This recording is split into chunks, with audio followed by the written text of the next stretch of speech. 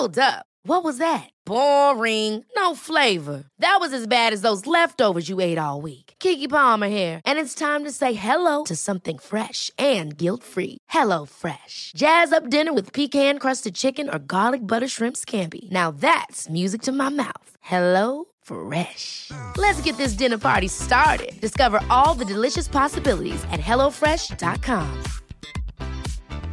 Hey, it's Ryan Reynolds, and I'm here with Keith, co-star of my upcoming film, If, only in theaters May 17th. Do you want to tell people the big news?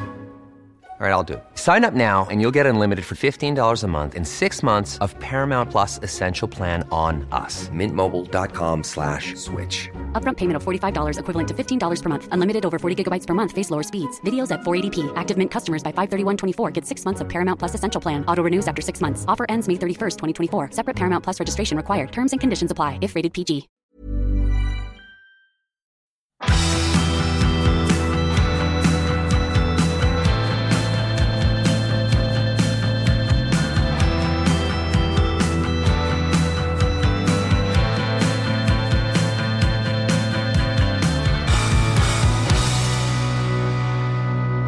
Meg, sant? Yes.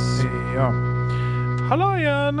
Hva da igjen? Velkommen til en podcast med en bergenser og en mann som nå bor i Drammen. Ja, gratulerer med dagen, mamma. Hun har bursdag i dag, vet du. 23. mai. Så koselig. Mitt alter ego på Facebook har jo valgt mammas fødselsdag. Så min Facebook-profil har også bursdag i dag. Den profilen det en slags form for novellekunst der. Ja, han har ikke postet noe på lenge, for han sitter inne. Ja. Så nå fikk lang dom, han har ikke postet noe på flere år. Kanskje han slipper ut på sin bursdag, det kan hende. Når vi ble kjent, så gikk jeg tilbake, jeg leste alt. Jeg brukte det jo masse bra der. Ja. Men du, Ja. vi har et veldig bra emne, men først så har vi en kog og grensen. Ja, det er meg i dag. Altså spørsmålet er jo da, vi er jo over i søtsakenes landskap. Ja. Jeg har 2 ting å velge mellom. Ja, ok, jeg skal ikke se.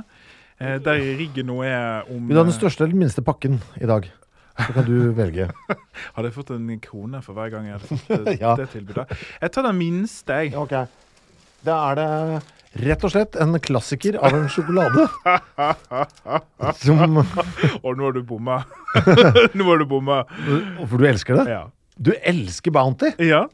Er det sant? Jeg synes det dritgodt. Ja, men det er bra det. Altså, fordi vi må jo vite, liksom. Du synes det dritgodt til og med. Ja, det jo, Bounty, vet dere, jo den klassiske sjokoladen som kommer i litt sånn båter, og som inneholder en slags kokosmasse.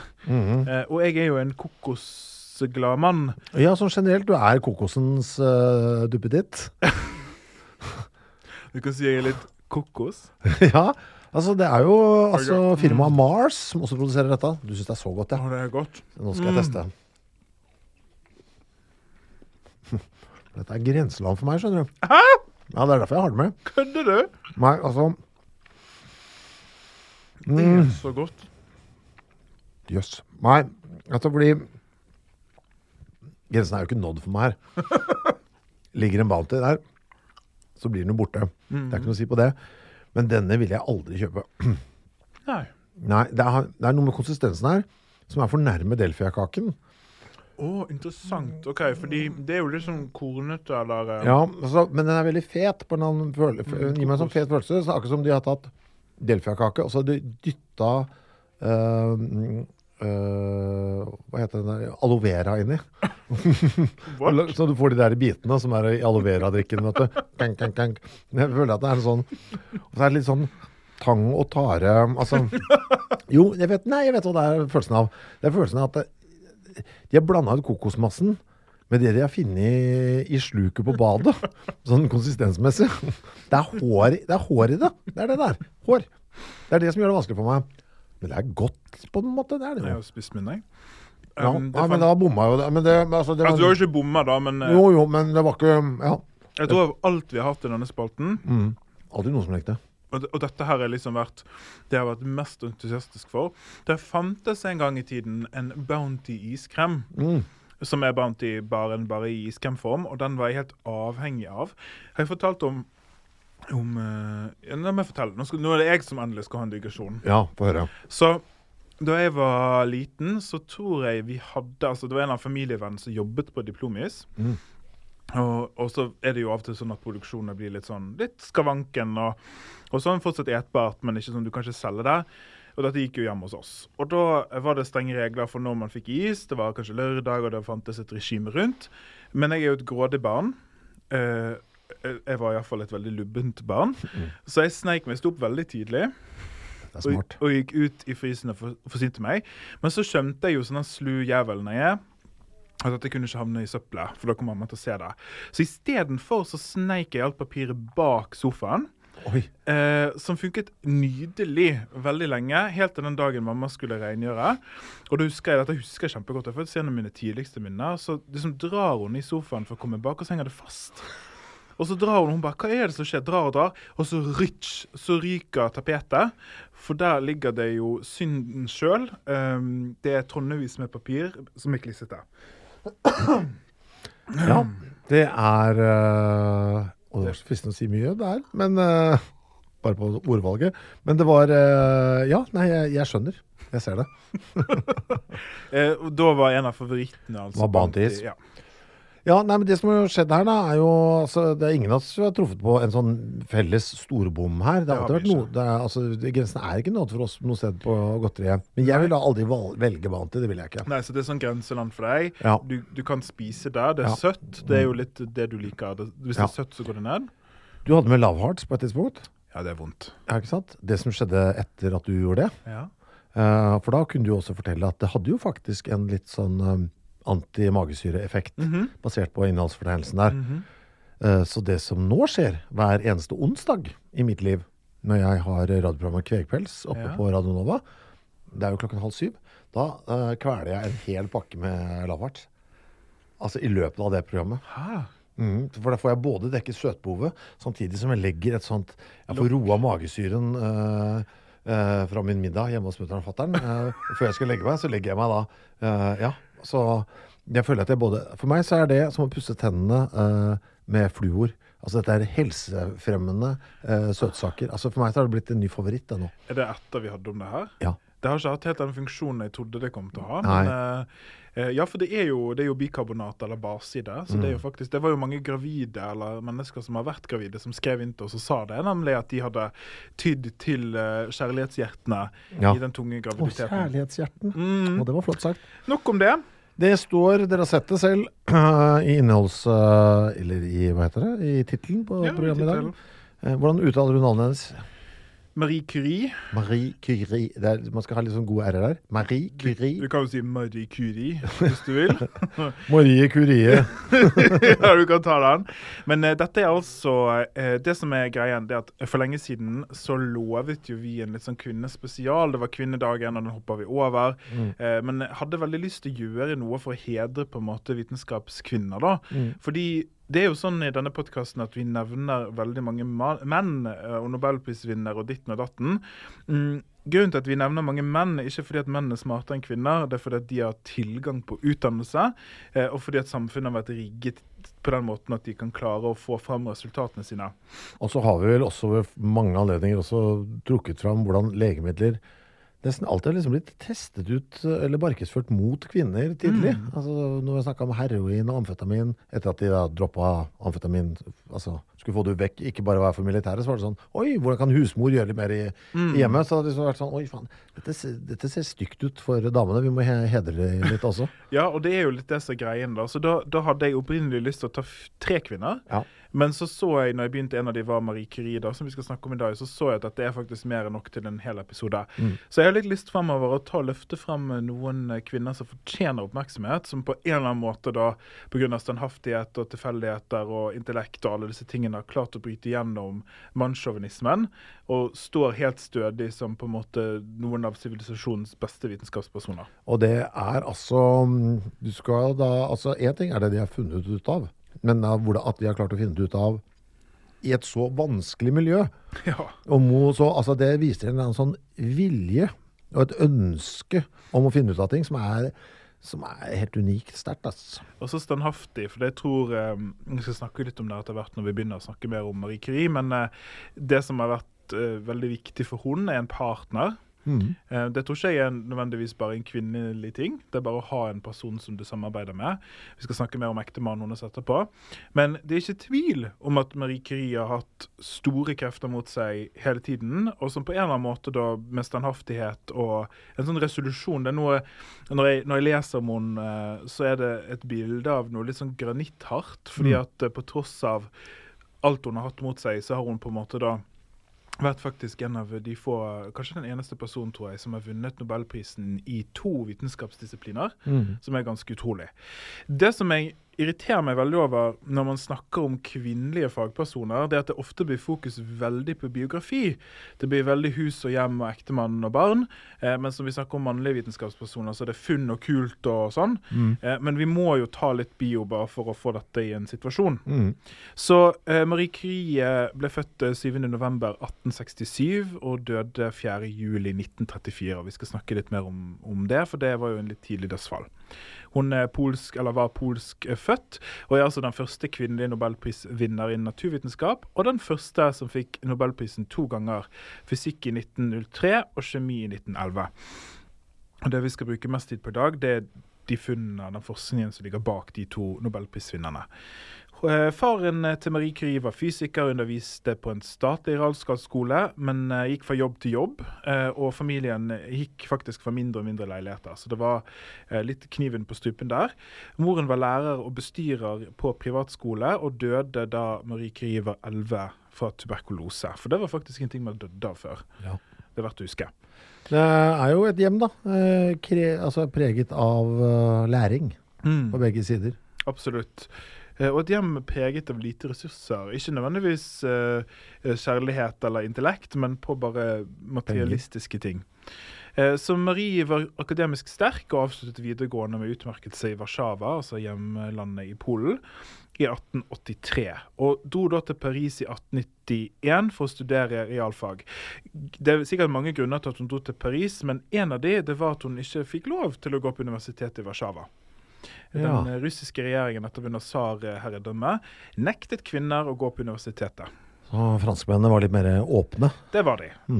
Så det veldig viktig for meg at Marie hadde ikke muligheten til å forfølge sitt akademiske talent i hjemlandet sitt. Jeg bare skyter inn at begge land har jo etterkant på en måte prøvd å trekke veksler på henne. Altså hun har vært på seddelen både i Frankrike og i Polen. Frankrike da, frem til de fikk euro da, selvfølgelig, men så, ja. Jeg har jo lest litt, selvfølgelig, og det ser ikke ut til at hun har vært spesielt bitter for det her.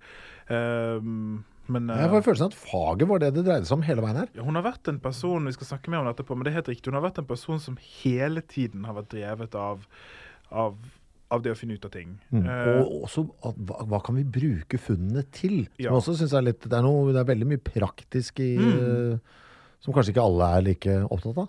Ja, det skal vi se på etterpå, for hun har jo bidratt med ting som ganske kult. Jeg har et sitat der bare for å gi en følelse av hvordan dette var for Marie når hun endelig fikk lov å studere i Paris. Det min oversettelse. Det var som en ny verden åpnet seg for meg. Vitenskapens verden, som jeg endelig fikk tilgang på i all sin storhet. Så der ligger det jo en slags føring på at det noe med at hun ikke har hatt den tilgangen som hun kanskje skulle ønsket seg. Så fikk hun, altså det bare en person som har fått alle gradene sine med utmerkelse og vært kjempeflink. Og så fant han da livspartneren sin, fysikeren Pierre Curie, i 1895. Og de to hadde gått inn i det som mange har beskrevet som et genuint kjærlig ekteskap, men som har vært helt tydelig preget av at begge to var nerder. Altså, alt begge to ville var å forske, og det har vært et ekteskap og et partnerskap som har vært vel så intellektuelt som det har vært bare normalt ekteskap. Skryter litt av Pierre også, jeg noterte meg det at han var veldig på at Marie skulle bli kreditert hun også. Ja. For det var jo etter hvert som de finner ut av ting da, så var jo folk sånn, gratulerer Pierre. Ja, men du, hei. Han var som også litt kult oppi dette her. Ja. Så det et ganske progressivt par. Absolutt, og vi skal komme til dette på, for det du snakker om nå, det var når Nobelprisen skulle deles ut, så var det x antall medlemmer i komiteen som mente at funnet tilhørte ene og alene Pierre. Og han insisterte på at dette var vel så mye hans kone som hadde deltatt i. SNL har, altså Store Norske Leksikon har det som jeg tenker er den dårligste beskrivelsen av det. Det var et originalt par. Ok. Det lå litt sånn, det ligger noe i den Ja, det gjør det. Det høres ut som det er sånn litt sånn der... Bygdetulling. Ja, det er akkurat det. De var to tromsinger som rullet rundt i gatene, ofte nakne og kastet på hverandre og tissa seg selv i ansiktet. Så den kan dere revidere. Dette må jeg forresten si, Gud, det har jeg ikke sagt. Jeg har jo blitt fagansvarlig for kjemi i Store Norske Leksikon. Ja, så Men herregud! Dette er faktisk, ja takk, dette er faktisk noe jeg kan rette opp i. Ja, her skal skal vi stryke originalt, eller? Ja. Ja, det skal du faktisk. Det var litt sånn Ja, det synes jeg du skal ta. Så det er liksom det viktigste vi trenger av bioen, og resten av episoden skal vi fokusere på det de faktisk, altså Marie og Pierre, fant ut. Ja. Siden de to har jobbet i tandem, og veldig parallelt, så er det litt vanskelig å si hvem som fant ut hva. Så når jeg sier Marie her, så mener jeg egentlig ekteparet. Men siden det er hennes historie, så tenker jeg at det er helt riktig å snakke med.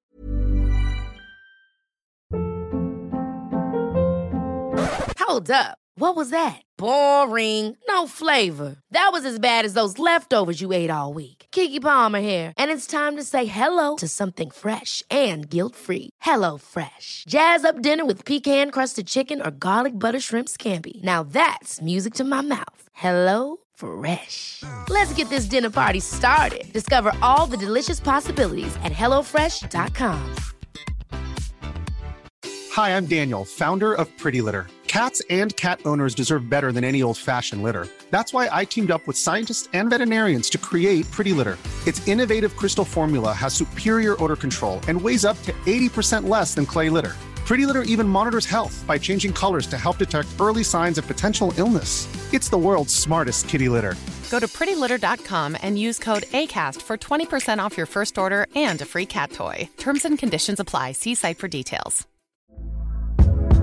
Hey there, it's Michelle Norris. I'm host of a podcast called Your Mama's Kitchen. When I travel, I'm usually looking for a way to find a taste of home when I'm not at home. And one of the things I love to do when I am at home is entertain. And Airbnb allows me to do that. When I was in California recently, I rented a house that had a great kitchen. And when we were sitting around the table, we were all thinking, we're in someone else's house. Someone could be in all of our homes as well. If you have a home, but you're not always at home, you have an Airbnb. Your home might be worth more than you think. Find out how much at airbnb.com/host. Hey, it's Ryan Reynolds, and I'm here with Keith, co-star of my upcoming film, If, only in theaters May 17th. Do you want to tell people the big news? All right, I'll do it. Sign up now and you'll get unlimited for $15 a month and 6 months of Paramount Plus Essential Plan on us. MintMobile.com/switch. Upfront payment of $45 equivalent to $15 per month. Unlimited over 40 gigabytes per month. Face lower speeds. Videos at 480p. Active Mint customers by 531.24 get 6 months of Paramount Plus Essential Plan. Auto renews after 6 months. Offer ends May 31st, 2024. Separate Paramount Plus registration required. Terms and conditions apply if rated PG. Pastor Marie. Ja. Så da er vi i det første, jeg skal dele det litt opp, men den første tingen som Marie revolusjonerte vitenskapsverden ved, det var oppdagelsen av polonium og radium. Ja. Sier det deg noe, de to? Ja, altså radioaktivt er jo det man tenker. Begge deler, vel? Så Curie har altså det som er det viktigste bidraget hennes, så skal vi se litt mer på etter hvert, det er rett og slett inn i radioaktivitetens verden. Ja. Så Henri Becquerel. Ja, som har gitt navnet til Becquerel-skalaen. Ja, veldig bra. Du er så flink. Ja, men du skal huske, jeg var jo 16 år under Tsjernobyl. Da var vi jo så opptatt av å måle Becquerel-innholdet i norsk sau og så videre. Var det en ting? Så det var jo akkurat sånn som at plutselig så, nå vet jo alle hva R-tall er i forbindelse med covid, sånn. Plutselig så kunne hele Norge Becquerel, det var noe vi var opptatt av. Og kunne til og med liksom verdier. Oi, hva? 12 Becquerel? Nå husker jeg sier meg ingenting, men skjønner jeg mener. Jeg skjønner, ok. Så det var litt sånn, ja. Så Henri Becquerel, som da står bak Becquerel-skalaen, hadde nylig oppdaget uran. Som jeg tror trigger en følelse med en gang av noe som lyser grønt og er radioaktivt. Han vant faktisk Nobelprisen i 1903 sammen med ekteparet Curie, som da ble delt ut her på grunn av radioaktivitet. Og Becquerel, sånn som du sier, er målenheten for aktiviteten til et radioaktivt stoff da. Så dette ble et av Curies hovedprosjekter, fordi at det som Curie så, det var at det mineralet, bekblende som det heter, som inneholdt uran, var mye mer radioaktivt enn at det bare var uran som stod bak. Okay. I og med at Becquerel hadde isolert uran og visste dette egenskapene til uran, så kunne man måle at her er det mye mer radioaktivitet enn at det bare er uran. Ja, så mistenkte at det var et annet stoff i tillegg inni der? Nettopp. Ja. Og da ble da selvfølgelig Curie interessert i hva dette kunne være. Og da, vi skal snakke litt mer om sånn fysisk hva de gjorde, men da oppdaget det ekteparet Curie polonium, som er et nytt grunnstoff på den tiden, som er 400 ganger mer radioaktivt enn uran. Shit. Så det er skikkelig kraftige greier fra da dette bekblende mineralet. Og det ble lagt til i periodesystemet i 1898 som polonium, oppkalt etter da Maries fødeland i ære for Polen. Det er ganske kult, altså. Det er jo på en måte oppkalt etter henne. Hun har jo faktisk... Hun har sin egen også. Ja, hun har det også. Men altså, det er jo litt, altså, for en på ære. Et eller annet vis så har hun jo nesten 3 stykker oppkalt etter seg. Ja. Mm. Og for en ære, liksom. Tenk hvis du oppdaget et grunnstoff, og så ble det Kristoffium, eller Norgium, eller... Ja, jeg vil heller ha, Skauium. Altså familieæren. Skauum. Skaugum. Ja, det var veldig nærme. Ja, men det kunne jeg tatt. Skulle vi liksom gitt litt sånn tilbake til Norge også, i samme slengen. Ja, for det er jo, jeg tenker, altså det å få oppkalt et grunnstoff etter seg, jeg tror ikke at kanskje dere skjønner hvor stort det er, fordi periodesystemet er alle universets byggeklosser, og det å få en av de i sitt navn og sin ære er jo, altså... Og nå er det slutt på det, vet du. De har jo gitt navn til de som de tror de skal finne, og etter hvert der, hvis de bare blir tyngre og tyngre her da, og da har det blitt sånne, det er ikke sånne navn lenger. Det er slutt på Lorentium og alt det gøye. Og Einsteinium. Ja, det er ikke sånn lenger nå. Nå er det tallbasert. Ja, etter, hva er det gresk-latinsk? Så det er sånn uninukium og unicunium og sånn. Ja, kjedelig. Ja, det er veldig kjedelig. Ja. Der har jeg kanskje jeg skulle gjort. Jeg bare tenker, jeg er ikke så veldig oppdatert på de nyeste funnene der.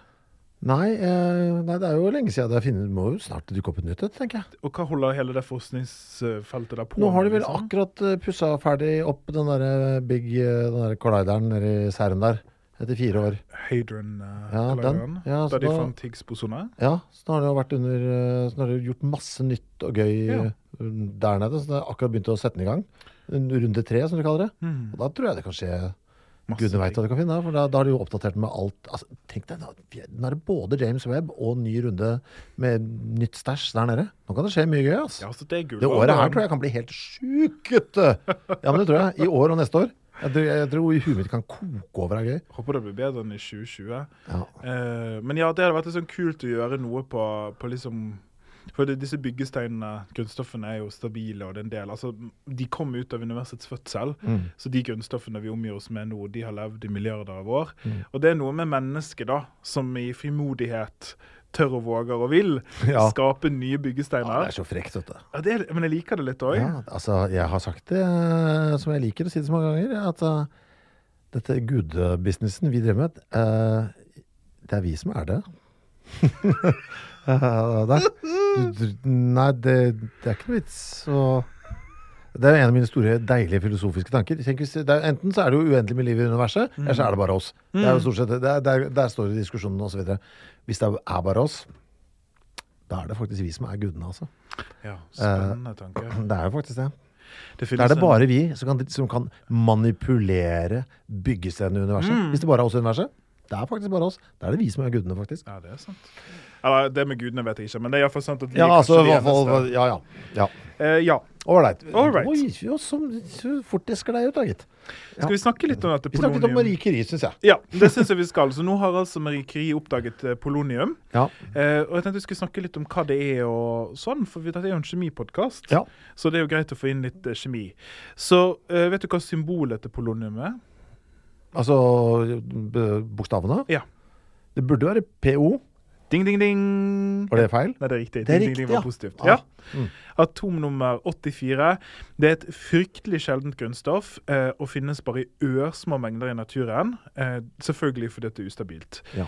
Og det har ingen stabile isotoper. Det vil si det er ingen former av polonium som ikke dekomponerer.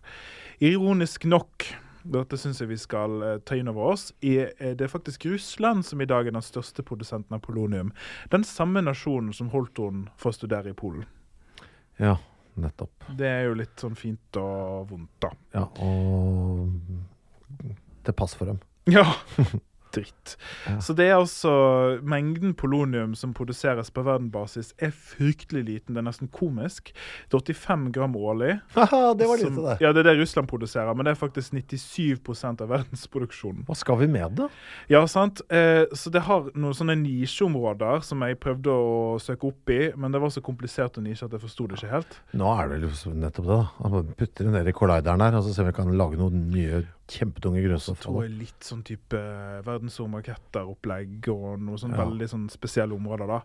Men det altså stråler 5000 ganger kraftigere enn radium, og 250 000 ganger mer giftig enn blåsyre.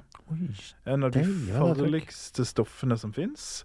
Det slipper alfastråling, jeg skal si litt mer om hva det som da trenger gjennom kroppen og ødelegger DNA, så dette en veldig ekspressvei til å få kreft. Ja.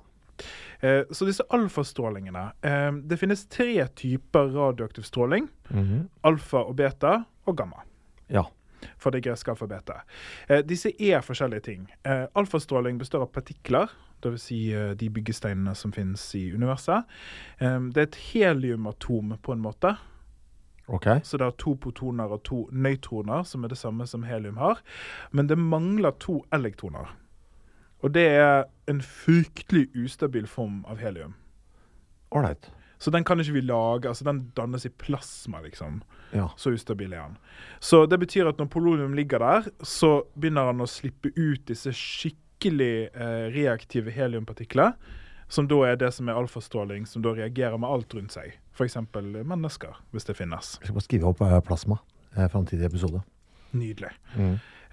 Så da dette et veldig godt eksempel på noe som bryter litt med grunnprinsippen i kjemi. Det inkorporert nå, men frem til denne tiden her når radioaktivitet ble funnet, så trodde man fortsatt at i en kjemisk reaksjon så kunne ikke grunnstoff endre seg. Det vil si, de grunnstoffene som du begynte med, de kommer ut igjen, nye kjemiske bindinger mellom dem, men du har ikke fått eller mistet grunnstoff. Men i radioaktivitet det faktisk sånn. Da kan et grunnstoff bli til et annet. Ja. Fordi at grunnstoffene bestemmes ut ifra antall proton, og når noe slipper proton, så blir det per definisjon et annet grunnstoff. Så det en av grunnene faktisk til at Curie-ekteparet har vært så viktige i vitenskap, både kjemi og fysikk. Ja, for de flyttet regelverket? Ja. Ja. Og da skjer det på denne måten at det finnes ulike isotoper her da, men en av de, 210 polonium, ved å da slippe alfastråling, blir om til bly. Oi, som heller ikke så minimumgiftig. Nei, det i munnen ikke det så bra, men det ikke like farlig å bli bestrålt da. Nei. Så det altså en måte som polonium brytes ned på.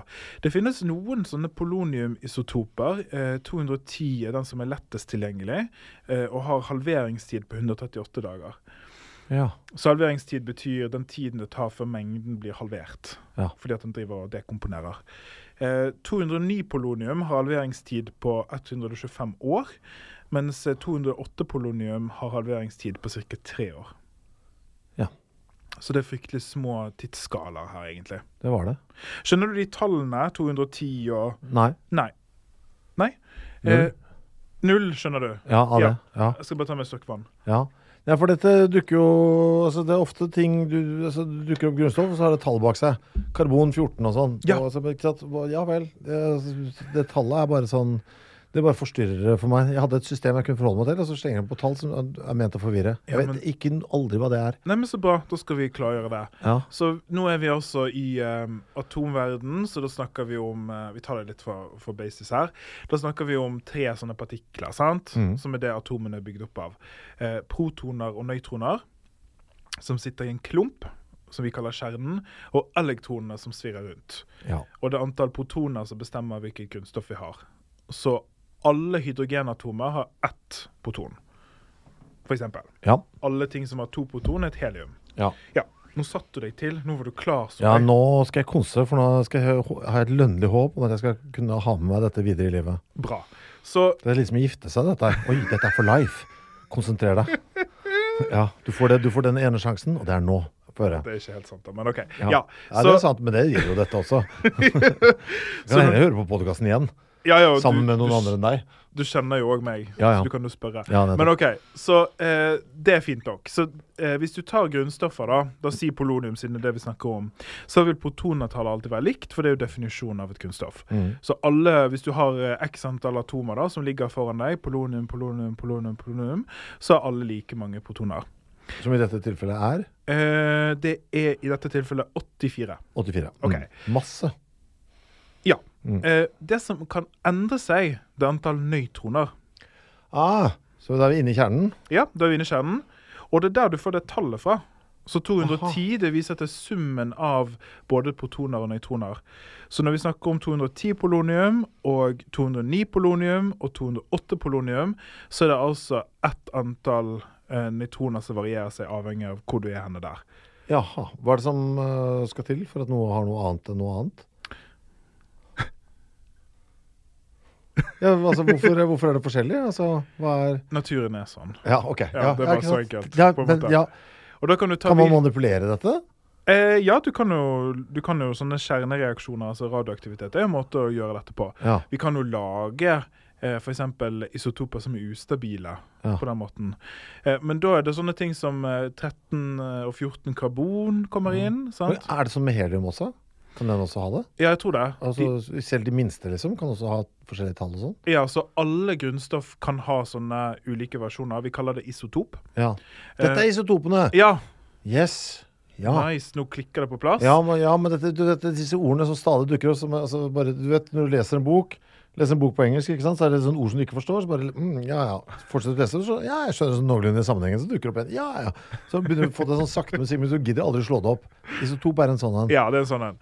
Og da er det, fra grunnstoff til grunnstoff, så finnes det ulike isotoper, så noen har mange, noen har få, det er helt avhengig av grunnstoffet da. Så det er forklaringen. Så noen av de isotopene kan være radioaktive, fordi at inni kjernen der så er det blitt ustabilt med den komposisjonen, og da ved å slippe litt av de protonene og nøytronene, for eksempel som helium da, så bare sånn, jeg mister den biten her, så blir jeg til noe mer stabilt, en annen stabil isotop. Men det kan også være at det blir til noe annet ustabilt, og så fortsetter dette racet her da. Og dette er kjempenyttig for oss, for eksempel i medisin. Vi har hørt om karbondatering, for eksempel. Ja. Det er et eksempel der vi bruker en bestemt karbonisotop til å liksom spore oss tilbake til hvor mye som finnes av det. Det sier oss noe om hvor lang tid det har eksistert, fordi at de ulike isotopene har halveringstid. Så det vil si at noen av de kan for eksempel dekomponere over x antall år. Dette, folkens, er... dårlig nytt for de av dere som tar Bibelen bokstavelig, for eksempel. For dette er jo altså datering har jo gjort at vi kan liksom, se her, dette skjelettet er så kjempegammelt som før dere tror at jorden ble skapt. Radiodatering var jo krise for en del religioner faktisk, fordi at det ble en håndfast måte å datere alderen på planeten på. Ja, det gjorde det. Og det er veldig dumt hvis du er ortodoks.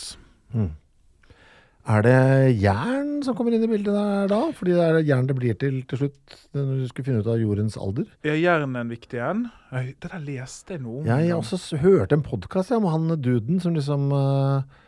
han som bare... Vet du hva? Jeg lurer på hvor gammel jordkloden er. Ja. For det er så søtt. For det er liksom bare en fyr som bare... Hvor gammel er det egentlig? Og så bare satt seg for og bare nå, det er en veldig jeg skal finne episoden og posten på siden vår. Jeg gjør det. Fordi den sier dere mye om det er den type holdning, holdt jeg på å si, som du har her. Det er et sånt, vet du, dette lurer jeg på, og det skal jeg finne ut av, og så finner man ut av det. Og det er jo liksom det å kunne kjemi, altså det er jo et slags kjærlighetsbrev til kjemi da, for min side i alle fall, denne podcasten. Og kjærlighetsbrev til deg. Oi, takk. Det var voldsomt. Ja, men du ser, jeg kommer jo med love gifts i form av bounty her. Ja. Det er jo ingenting som er søtere gest å gjøre enn å ta med noe som man selv ikke liker, som man vet at den andre setter pris på. Ja, det er veldig sant. Ja, vet du hva? Vi kan godt dra på ferie til Lanzarote. Det kan vi gjøre. Sånn, den setningen der for eksempel. Ja. Som det tilsvarende. Ja, det det. Du spiste det noe selv da. Men ok, men det jeg skulle si da, det at et kjærlighetsbrev til kjemi, og jeg tror en av de tingene som litt kult med kjemi, det at ikke bare det liksom sånne kjemiske stoffer og legemidler og polymerer og sånne ting, men det også faktisk universets alder på en eller annen måte. Ja, men se her da, ikke sant? Nå har vi sagt, altså, dette så rart og smått og innfløkt, men så får du konkrete ting ut av det. Vi skal se det med Marie Curie i hvert øyeblikk også, men du får altså da alderen på universet. Altså, dette tilsynelatende fjollete nerderiet, hvis man ikke interessert da. Ja, sant. Hva det? Isotoper, jævla elektrodritt, karbon 14, kan det ikke bare være karbon? Altså, vent litt nå. Altså, det får noe å si. Det får absolutt noe å si. Jeg skal bare fullføre, så dette var altså alfastråling. De andre to, det ikke så viktig for oss her, men det greit å få de samlet. Det betastråling og gammastråling. Og betastrålingen, det faktisk, dette litt sært, men det et negativt ladd elektron, det den vanlige formen til elektron, eller et positivt ladd elektron. Og sammen med betapartikkel, det den biten der, så det også et antineutrino, eller et neutrino, avhengig av hvilken form for elektroner det Kan jeg slippe å lære dette? Ja. Okay. Dette ikke viktig for oss. Okay. Det bare for de to som synes at det gøy. Bra. Og så det gammastråling. Det altså ikke partikler, men det elektromagnetisk stråling, og da det snakk om fotoner. Ai. Så alfa og beta partikler, og gamma en stråling. Nu vel. Foton, skriv opp på lappen. Ja, denne podcasten ser ut som en bolledeig. Og dette jo også sånn det med forskning. Hver gang du finner ut noe nytt, 9 nye spørsmål. Ja, men det litt fint da. Ja. Vi blir aldri ferdig. Så for den oppdagelsen med både polonium og egenskapene til polonium, så ble da Nobelprisen i fysikk i 1903 delt ut til ekteparet Curie og Becquerel. Og franske akademikere hadde foreslått Pierre Curie som mottaker. Altså det klassiske mannssjåvinister. Men han insisterte på at konen, som hadde stått for halve lasset, skulle med. Fett. Så det litt sånn, jeg tenker, de av dere som gifte med kvinner, dette jo noe å hva det skal prøve å si? Det jo et ideol da, liksom. Skal og går, tenker jeg. Du stemmer det jeg leste her, når jeg leste meg litt opp på Marie Curie, jeg var inne på en litt sånn side som virket litt shady, at det var hun som først liksom, det var hun som kom opp med ordet radioaktiv. Ja, det skal visst nok stemme. Ja, så det hennes uttrykk, for det jo en arv som alle kan kjenne seg igjen i. Det ordet bruker jo vi alle. Ja, og det helt riktig. Og hun, så hvis jeg husker at det for hukommelsen, men hun stavet det radio-strekaktiv. Ja. Så det den første viktige oppdagelsen. Og så kommer radium. Ja. Så rett etterpå, dette skjer veldig simultant, fordi det fra samme kilde, dette mineralet. Legg merke til klokken jeg har på meg også, som en radiumklokke. Nei, kult. Altså, tilfeldigvis. Altså, merket da, riktig nok. Du så på klokken og tenkte, oi shit, nå skjer det. Nei, jeg skulle bare forsikre meg at det faktisk sto på urskiven, så jeg kunne vise det til det. Ja. Ja, det veldig relevant. Ja, men det var ikke sted, bare ordet dukket opp. Ja. Som da et annet radioaktivt kunststoff. Denne her tror jeg de fleste har hørt om. Vi har sånne ting som Radiumhospital i Oslo, for eksempel. Så en ganske innarbeidet term. Og det som veldig spesielt her, det at polonium, altså, som det første grunnstoffet som de fant ut av, det danner ikke kjemiske forbindelser. Det bare i ren form og ustabil. Mens radium gjør det. Det finnes radiumforbindelser der ute. Og da det en fryktelig krevende prosess for å komme i mål. Og jeg har tatt med meg et sitat fra Smithsonian som beskriver hvor mye jobb det for jeg tror, dette vet jeg jo selv som forsker, at det veldig ofte høres så greit ut på en måte. Ja, og så vi på det mineralet, så fikk vi ut litt polonium. Nei. Dette, jeg har ikke oversatt det, men jeg skal ta det litt delvis. Så da har de altså tatt et blekbende-mineralet, som da som fra Bohemia, faktisk. Dette gjorde Curie? Ja. Det de faktisk gjorde.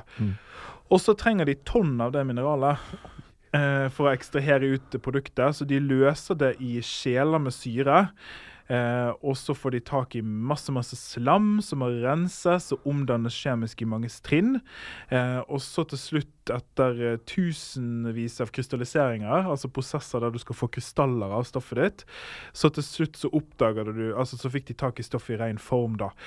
Det anslått at 100 milligram radiumklorid som Curie fikk tak i for ca. 2 tonn mineral. Fy faen for en jobb. Ja. Kan jeg få levert 2 tonn med stein her? Og så skal du bare gjøre 1000 prosesser, og så skal du fram. Og dette tok altså 4 år. Ja, det skjønner jeg. Og da vet du jo ikke heller, når du holder nei. på, at altså, da har du bare på tegnebrettet, ja, det burde funke. Ikke bare vet de at det skal gå, men de vet ikke om det finnes. Det er et nytt grunnstoff. Ja, det burde jo finnes hvis jeg gjør dette. Faen, det er så bra. Da er det gjort noe god brainwork, altså. Ja, og du står der med de 2 tonnene med stein. Tenk paranoiaen da i matten din, for at du er sånn, ja, ok, denne mineralet gir så mye stråling. Jeg vet at det finnes disse 2 tingene oppi. Det mangler litt. Det er så gærent. Tenk hvis det er regnefeil da. Hvis noen hadde levert 2 tonn med dritt utenfor huset mitt og sagt, ja, vet du hva, i 2026 så kan, ja, jeg mener i hvert fall at da skal du ha funnet frem til det der. Lykke til. Jeg har bare sagt, fuck you, det gidder jeg ikke. Og bare som dere vet også, Curie-ekteparet jobbet i skur utenfor. Ja. De hadde ikke egen lab. Og det var, altså når du hører at de har kokt ting i kjeler med syre, så har hun faktisk fysisk stått der og rørt med en sleiv oppi de kjelene. Det er så... Ja, det er så mormor og de 8 ungene estetikk er at det er helt sykt, liksom. Men hun omfavner det også. De var veldig sånn... Jeg elsker det. Ja, det er litt sånn, jeg synes det er veldig inspirerende selv, for de var veldig sånn, altså det var ingen mikmak. Og stolte på tallene. Ja, altså, teorien viser dette. Det skal stemme det. Det er akkurat sånn det var. Så nøkkelobservasjonen ved å oppdage da radium her, det er at det som jeg sa litt i sted, at man trodde at alt var knyttet til atomene på molekylært nivå, og at de ikke kunne endre seg. Men nøkkelobservasjonen er altså at stråling, det vi kjenner som radioaktivitet, skyldes noe som skjer med selve atomet. Helt siden antikken hadde man trodd at atomer var udelelige, men dette viser altså at det ikke stemmer. Så en revisjon av hele verdensforståelsen til kjemi og fysikk. Så det er ganske mye. Okay. I 1911 så ble Nobelprisen i kjemi delt ut på grunn av denne oppdagelsen, og dere hører fra beskrivelsen at det er veldig mye kjemi du må kunne her, for å klare å få kjemisk isolasjon av radium. Den ble tildelt Marie Curie alene, fordi at Pierre døde dessverre i 1906 på grunn av, jeg tror det var bare noe sykt. Nei, han ble påkjørt, tror jeg faktisk. Som en sånn utrolig kjip måte for en sånn fyr å dø på. Kjedelig. Ja, veldig kjedelig. Og så deles ikke Nobelprisen ut posthumt. Nei. Så Pierre har bidratt, men fordi han var død så ble det delt bare til Marie Curie. Og da ble hun den eneste personen helt frem til nå, som, altså ikke fordi at jeg gjør dette, men det har ikke skjedd noe etterpå, som har mottatt Nobelprisen i 2 ulike vitenskapskategorier. Og på det tidspunktet her, så har hun endelig høstet det hun har fortjent. Hun har blitt verdenskjent, og leder da sin egen lab i det nye radiuminstituttet, som i dag er kjent som Curie-instituttet i Paris. Ja. Og så kommer første verdenskrig. Ja, hun slapp jo andre, på et eller annet vis. Ja, hun døde jo. Døde mellom der. Men ja, det hørtes rart ut. Ja, jeg prøvde å gjøre noe positivt at hun døde i mellomkrigstid. Ja. Så slapp hun i hvert fall å sende dritten der. Ja, det kom ut feil det.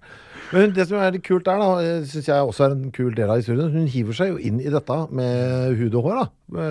Ok, hva er det jeg kan bidra med? Og så har hun ting å bidra med. Masse. Hun har rett og slett, jeg synes jo hun er veldig inspirerende, dere hører sikkert det, men hun var litt sånn, nei, jeg skal ut i fronten. Ja. Jeg skal hjelpe. Her trengs jeg liksom. Og det er flere ting vi skal snakke om, men vi kan jo begynne med disse små bilene. Ja, fy faen, de er fine. Little Curies, hva det heter det på fransk? Petit Curies. Petit Curies. Jeg har 2 bilder her. Fy faen, jeg har så lyst på en Petit Curie. Det er bare googler. Enten Little Curies eller Petit Curies. Ja, fy faen, jeg er så kule! Altså, hvis noen har lest Donald og sett bilen til bestemor Duck, der er den. Det er det med sånn vogn, i hvert fall den minste versjonen av den da. Og det første bildet der viser hun da, fysiske Curie som sitter i en av de bilene. Og så med en sånn viktoriansk kjoleaktig, det ser så kult ut at det er til å kaste på. Men den bestemor Duck-bilen, hvor det står radiologi, og så med Røde Kors-tegnet over der. Ja, for hun tok jo med seg radioaktiviteten ute i fronten. Ja, så da tok hun og insisterte på at dette var noe hun skulle gjøre. Og disse små Petit Curie-bilene da, de tillot folk i feltet, og spesielt leger da, å gjøre litt sånn primitiv røntgen. Fordi det er klart at når du har blitt skutt ned av ting med metall og skal gjennomgå kirurgi, så det litt nyttig for legen å vite hvor dette henne, sånn at de kan få det ut. Så banalt var det før, at man måtte liksom bare hakke og slashe og håpe at man klarte å grave ut kulen, liksom. Så hun hadde et mobilt røntgenapparat som hun kjørte rundt med? Yes! Mange? Mange. En liten armé med disse petite kryene. Hvor viktig var hun i forhold til røntgenting? Nei, hun var ganske viktig fordi at hun Videreutviklet han det på noe vis? Eller? Ja, jeg tror det, og det å få det mobilt på denne måten. Men litt sånn applikasjon også. Ja. Røntgenstråling noe vi tar litt for gitt i dag. Ja. Men det å bruke det i medisin på denne måten var ganske innovativt. Jeg bare skal få fram det at det her møtte hun masse motstand på. Hvorfor? Altså, leger var kjempeskeptiske til bruken av disse bilene. Så hun, det jo en kul dame da, hun dro rett til Marne, der krigen herjet, for å vise bruken selv. Ja. Det var sånn, nå må dere skjønne at dette et poeng. Jeg synes det så rått, for jeg tenker, altså, da jeg vet da, faen da, når hun begynte med dette, hvor tidlig i krigen hun begynte, siden 14-15 eller noe borti der da. Jeg tror det. Altså, at du faktisk får det til, et mobilt, helt en røntgensykehus. Dette var en dame som var hands-on, hun lærte seg å kjøre selv, og mekke og fikse biler. Det er kult at så det er rart at det ikke en sånn egen sånn helt kick-ass HBO-TV-serie som bare følger livet hennes. For da får du dette også. Ja. At du kan fylle det med blod og gørr fra krigen i tillegg, hvis du vil dra noe idiotserie til skjermen. Og hvis du kan ha sånn der 1 million true crime-historier, altså hva vi plass til en ordentlig dokumentar om denne damen. En fet bio som bare går over, ja. Så det bare litt sånn bilder der på at hun har faktisk kjørt rundt i disse bilene og reddet utallige liv da, eller i hvert fall gjort operasjoner mye enklere. Og så kommer vi til den triste delen her, det at dette en dame da som har jobbet med noen av de farligste substansene på planeten. Tok du med den nålene forresten? Nei, det kan du godt si. Ja, for hun hadde med seg sånne nåler også ute i felten der. Som hadde da, jeg vet ikke hva hun hadde gjort med det, for det klarte jeg ikke å skjønne noe av. Har du lest deg på de? Nei, jeg har ikke det. Hun hadde i hvert fall som hadde gjort et eller annet, eller lagd noen egne nåler som hadde litt radioaktivitet i seg, som de brukte for å sterilisere betent kjøtt, menneskekjøtt. Vev? Ja, vev var ordet rett etter. Ja, så hun lagde sånne egne nåler som hun da designet. Ja. Det ganske fiffig, altså. Sånn bare sånn, for å liksom bare... Ja, men også litt farlig, men ja. Livsfarlig, men jeg bare liker tanken igjen. Ok, ja. Men igjen som du sier, farlig, det det vi skal snakke om nå. Ja, sant, fordi da har hun stått og jobbet med ektemannen sin i mange, mange år. I gryta? Ja, og i skur, som har vært ingen ventilasjon. Og det en ting som vi kjemikere vet, det at, altså, nå har vi HMS. Ja. Det en rimelig ny oppfinnelse, og med HMS så skal du anta at nye ting du lager eller syntetiserer på lab er farlig. Det gjorde man ikke da. Nei. Så dette selvfølgelig veldig trist. Hun har da dødd på grunn av komplikasjoner rundt all strålingen. Og hun døde i 1934, 66 år gammel, på grunn av da strålingen som hun har stått i så lenge. Og så det noe med at, bare for å skjønne dette her, noen av notatbøkene hennes fortsatt så radioaktive at de lages i blybokser. Ja. Så vi kan ikke åpne og se på de her da. Ja, nei, det er helt sykt. Masse av eiendelene hennes som bare det kan vi ikke røre, det farlig. Ja, og det jo passende... Ja, sant. Og det passende at Marie Curie etterlot en vitenskapelig arv som bokstavelig talt urørbar. Ja, og det var fint. Takk. Jeg må skyte inn her også at det litt koselig her. De produserte jo et barn. Irene. Så klinisk det var. Ja, men som også har fått Nobelprisen. Ja. I kjemi i 1935. Som jeg synes ganske rått. Så det sterke gener. Ja, det litt sånn som... Jeg håper det har fortsatt. Nedover, ja. Ja, det har nok ikke det, da hadde vi hørt om det. Men, ja, jeg tror det. Men det ganske kult, da. Og det altså, det litt sånn, når dere har hørt hvor kul Marie Curie så det litt viktig å få med seg da at det har skjedd mot systemet. Ja, det har det. Det ingenting som har vært tilrettelagt for at hun skal kunne nå disse høydene, og det har jo vært en dame som har vært drevet av, sikkert god støtte hjemme med ektemannen selvfølgelig, som sin partner, men også av sitt eget intellekt, rett og slett. Ja, og bare, vet du hva, fuck it, jeg drar, som du sa, bare, nei, dere tror ikke på det, men jeg kjører ut selv da, for jeg lærer meg å kjøre bil, og så kjører jeg ut til fronten og får det til å virke. Og det tror jeg litt sånn... Tenk hva hun kunne fått til i dag, da! Eller kanskje ikke, ja, men Gud vet, men altså... Tenk det hun hadde fått til hvis hun ikke måtte jobbe mot systemet ja, også. altså, jeg har bare hatt mer tid. Bruke mindre energi på å liksom måtte overbevise menn om at hun har tenkt noe selv. Klart, hun hadde sikkert vært litt frustrert også på grunn av nettopp HMS. Men slapp av! Ja, det bare polonium. Treskjeiva tåler dette her. Ja, men hva med deg, Marie? Nei. Ja. Så en av de beste sitatene jeg har, som jeg faktisk tenker ganske mye på når det gjelder Marie Curie, for det er det som er så fint med å fortelle historier som vi kanskje, altså jeg tror alle vet noe om Marie Curie på en eller annen måte, det er et navn vi kjenner igjen, men historien her tror ikke jeg så mange vet om. Og det dette er min oversettelse da, men ingenting i livet, altså det er ingenting å være redd for i livet, det eneste vi trenger å gjøre er å forstå, og det føler jeg på en måte perforerer hele mentaliteten. Sa hun det? Ja. Det var fint sitat. Ja, det er ganske fint sitat. Det tenker jeg ganske mye på da, denne ureddheten. Jeg tenkte til slutt, nå er det viktig å løfte norske personer også. Kan jeg si at hun har fått, vi glemte å si grunnstoffen fikk. Ja, si det. At det var nummer 96, Curium. Curium. Bare hvis folk lurte på hva det ble. Ja, fint. Ja, så den norske linken, vi har altså en kvinnelig professor, eller har hatt en kvinnelig professor i Norge som har jobbet med Marie Curie. Oi. Det er en kvinnelig professor som heter Ellen Gleditsch. Jeg klarer aldri å si navnet hennes riktig, så jeg beklager det. 1879 til 1968, dette er en person som har jobbet på Universitetet i Oslo. Og hun hadde radioaktivitet og radiokjemi som sine forskningsfelt. Og det er faktisk Norges andre kvinnelige professor etter Kristine Bonnevie. Så en veldig viktig person i Norge som på en måte hadde trådd kanskje litt av det samme terrenget. Hun var også, sånn som mange av disse professorene var, en markant kvinnesaksforkjemper. I 1907 så var hun elev og senere assistent ved laboratoriet til Marie Curie i Paris, så hun dro dit, og samarbeidet da med Curie for å finne forholdet mellom radium og uran i mineraler. Så hun har også dratt til Yale og jobbet med bestemmelsen av halveringstiden til radium. Så dette er bare verdt å få med også, at det er faktisk norske kvinner som har trådt til lignende terreng og jobbet da med Marie Curie.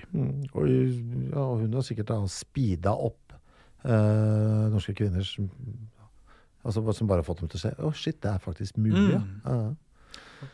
Digg. Ja. Det var det jeg hadde. Jo, det var kjempefint. Ja, men også Google Little Curie, Petit Curie, og bli glad. Jeg gjør det ser så kul ut den bilen at jeg har lyst til å ha den på. Jeg vil ha en sånn. Ja. Jeg tror du hadde kledd det. Jeg skal sjekke på eBay etterpå. Kanskje ikke fordi jeg kommer til å kjøpe det, jeg vil bare vite hva det koster. Du skal se en mann som kjører rundt i Drammen. En Petit Curie, radioaktiv. Og går rundt og tilbyr folk røntgenstråling. Røntgen, og nåler. Og nåler. Kan jeg få stikke noen radioaktive nåler her, eller? Det verste er at det hadde faktisk ikke altså du hadde ikke hevet et øyenbryn hvis du så det i Drammen. Nei. Jeg har jo vært der, vet du, med deg. Det er ingen som hadde brydd seg. Det har gått helt fint. Vi skal ta noen fun facts her på tampen. Ja. Den første vet dere allerede, og det er at grunnstoffet Curium jeg spoilet den, ja. Ja, men det går fint. Er altså det har vi hørt om, men radioaktivitet ble også målt i Curie, som ble oppkalt da etter ektepar Curie, men vi bruker becquerel nå da.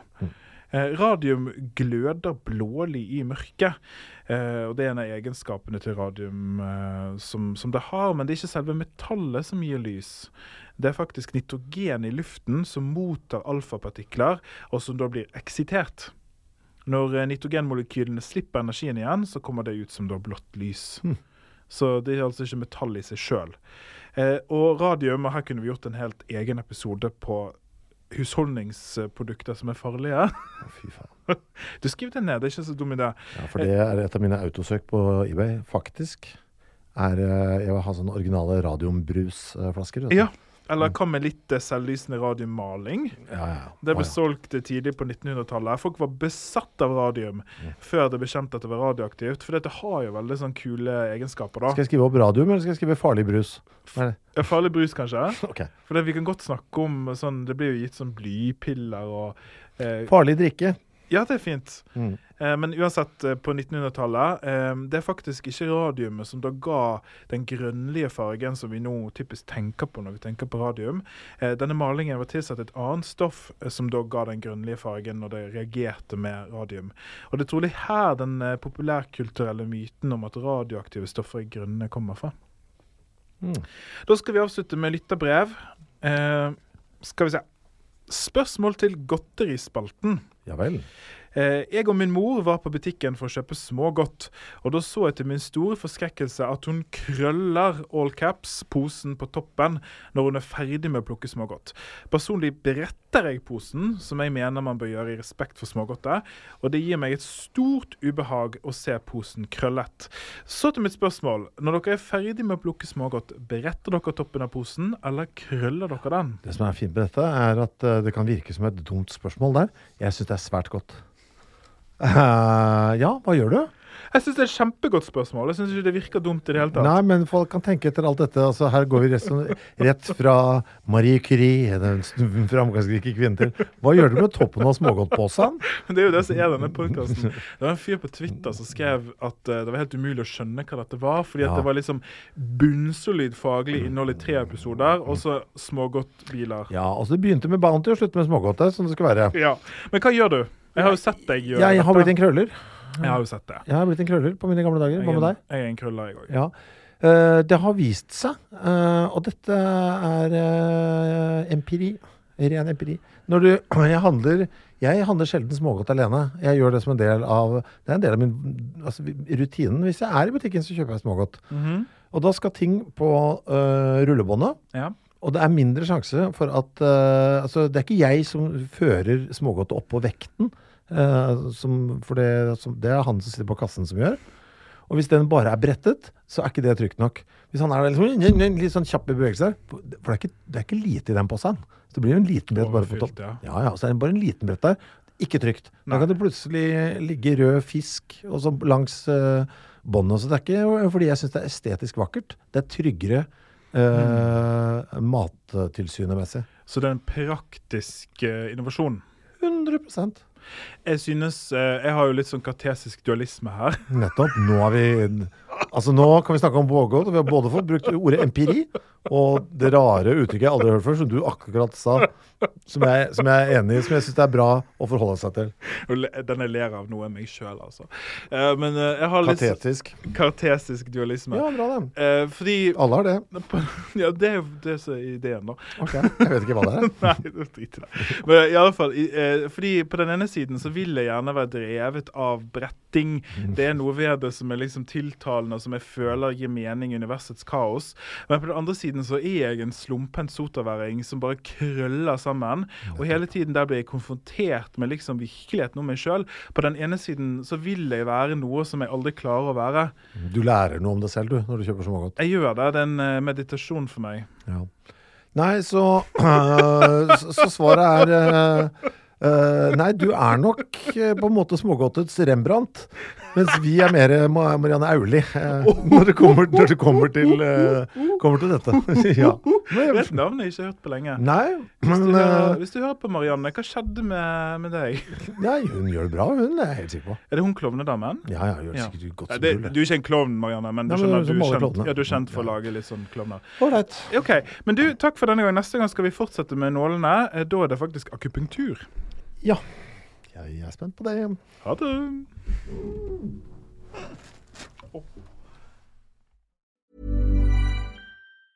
Ever catch yourself eating the same flavorless dinner 3 days in a row? Dreaming of something better? Well, HelloFresh is your guilt-free dream come true, baby. It's me, Keke Palmer. Let's wake up those taste buds with hot, juicy pecan-crusted chicken or garlic butter shrimp scampi. Hello Fresh. Stop dreaming of all the delicious possibilities and dig in at HelloFresh.com. Let's get this dinner party started. Hi, I'm Daniel, founder of Pretty Litter. Cats and cat owners deserve better than any old-fashioned litter. That's why I teamed up with scientists and veterinarians to create Pretty Litter. Its innovative crystal formula has superior odor control and weighs up to 80% less than clay litter. Pretty Litter even monitors health by changing colors to help detect early signs of potential illness. It's the world's smartest kitty litter. Go to prettylitter.com and use code ACAST for 20% off your first order and a free cat toy. Terms and conditions apply. See site for details.